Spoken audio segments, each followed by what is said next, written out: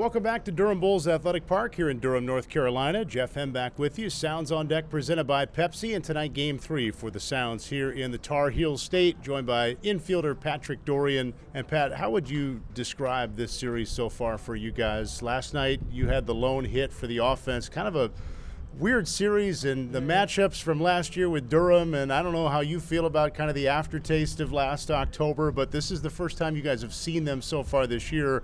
And it's not gone according to plan so far in the series. Yeah, we've come out a little flat. Obviously, it's a long season. There's a lot of ups. There's a lot of downs.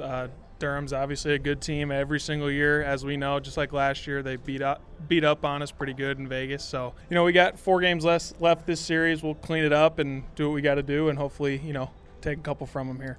How are you feeling right now individually? Not active to start the year, but getting that chance. And I feel like it's kind of like what we saw from you when you came over last year. The more you're in there, the more you're able to contribute. And it seems like you feel like you're in a good spot right now. Yeah, absolutely. I just try to take advantage of my opportunities. It's tough. There's a lot of good baseball players in baseball. You know what I mean? So anytime you can have a job, I'm just thankful for it. And I'm just doing whatever I can to stay on the field, whether that's defensively, offensively, whatever I can do.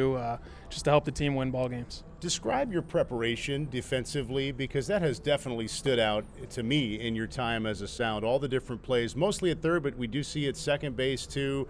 How do you prepare defensively so that at game time the preparation pays off in the right way? Yeah, I just try to keep it loose, especially mentally. Early in my career, I overthought a lot of things and made things a little more difficult than they actually were. The last, 2-3 years since AA with the Orioles, I really started to figure things out mentally and just let myself and my ability take over. And, obviously that's been really good for me. I'm able to play multiple different positions at a high level, I feel like. So just trying to keep improving and be able to play as many spots as I can. The play for a third baseman coming in, often the bare hand play, you seem really good at that play. Does that come easily to you, or is that a play just like any other part of your defense that you've got to work on? Yeah, part of it comes naturally, but at the same time, I also work on that every single day. It's how we end our ground balls every day, and I take it as serious as I can because, at third base, you get a lot of those opportunities, and not everyone can make those plays. So if I can, that's an advantage for me. So I just try to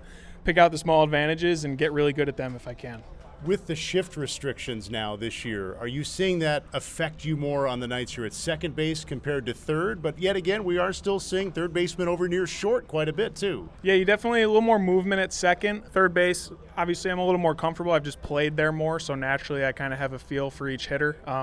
Second, I look at Leo a lot of the time, and he's helping me out with positioning as I get more comfortable over there. But like I said, I just want to be able to play every spot in the infield, and hopefully at some point maybe outfield too, and just be able to help the team as much as I can. I think the fun part of the shift restrictions is that it gives guys like you an opportunity to show off the range and the athleticism. What came to mind for you when you found out what you guys were going to be able to do or not do defensively this year? Yeah, that same kind of thing. I feel like defensively I can make some plays that, a lot of people can't make, and I feel like without the shift you have, more opportunities to do that, to get to those balls that, you probably would be sitting there if you were shifted. So I like the challenge, especially at the plate too. It's not bad when the shift isn't there, so I don't mind it.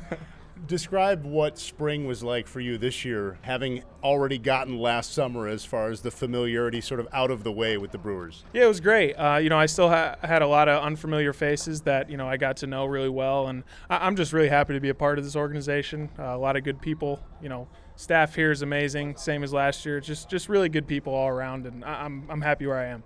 How would you describe your offensive approach? Because we see your power in those at-bats where that opportunity presents itself for you to show that. How does that manifest itself for you in your approach? Again, I think it's just, with me, it just all comes back to the mental side of it. The confidence has to be there, on a daily basis, and that's the stuff we're working through the good days and the bad days. It's just, go about your routine the same way every day, and good things will happen. I've done it in the past, and, I'll keep pushing, and we'll figure it out as the year goes on. You know, we saw Norfolk early in the year. You guys split with them, and they've turned out to have quite a record so far. How many of your buddies are still part of that group over there? Yeah, those are all my good buddies. I talk to them all the time. They're playing really good baseball. It's not surprising at all. Buck Britton, great manager over there too. Like I said, it's not surprising to see them do well. They mash, so I'm excited to get to play them again here pretty soon. You come to the Sounds last year and immediately join a group that put together a 91-win season. You win the division, get to Vegas. I still can picture your home run in Louisville the night you guys clinched the division. How special was that experience? You guys all want to get to the big leagues, but while you're at AAA, you guys had a pretty unique group last year. We did. It was really cool, and I still talk about it all the time with, these guys here and whoever was around last year. It's just such a special group. We've got a special group this year. I can feel everyone, becoming close as we were last year. It really says a lot about our staff and what they do to bring us together and keep us so close. It's just a really great team to be a part of with this staff. It really is. You think about the game in Vegas. I felt like Caleb Bosley said it well. It wasn't that you guys lost. It was that you didn't get your best game in that game. We didn't. And hats off to Durham. Like I said last year, they came out and they swung the bat and they played really well.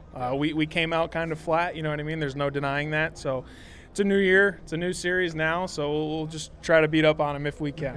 Thanks as always, man. Good luck tonight. Thank you. Appreciate it. All right, Patrick Dorrian, this has been Sounds on Deck presented by Pepsi. Stay tuned. The lineups and first pitch are coming up next.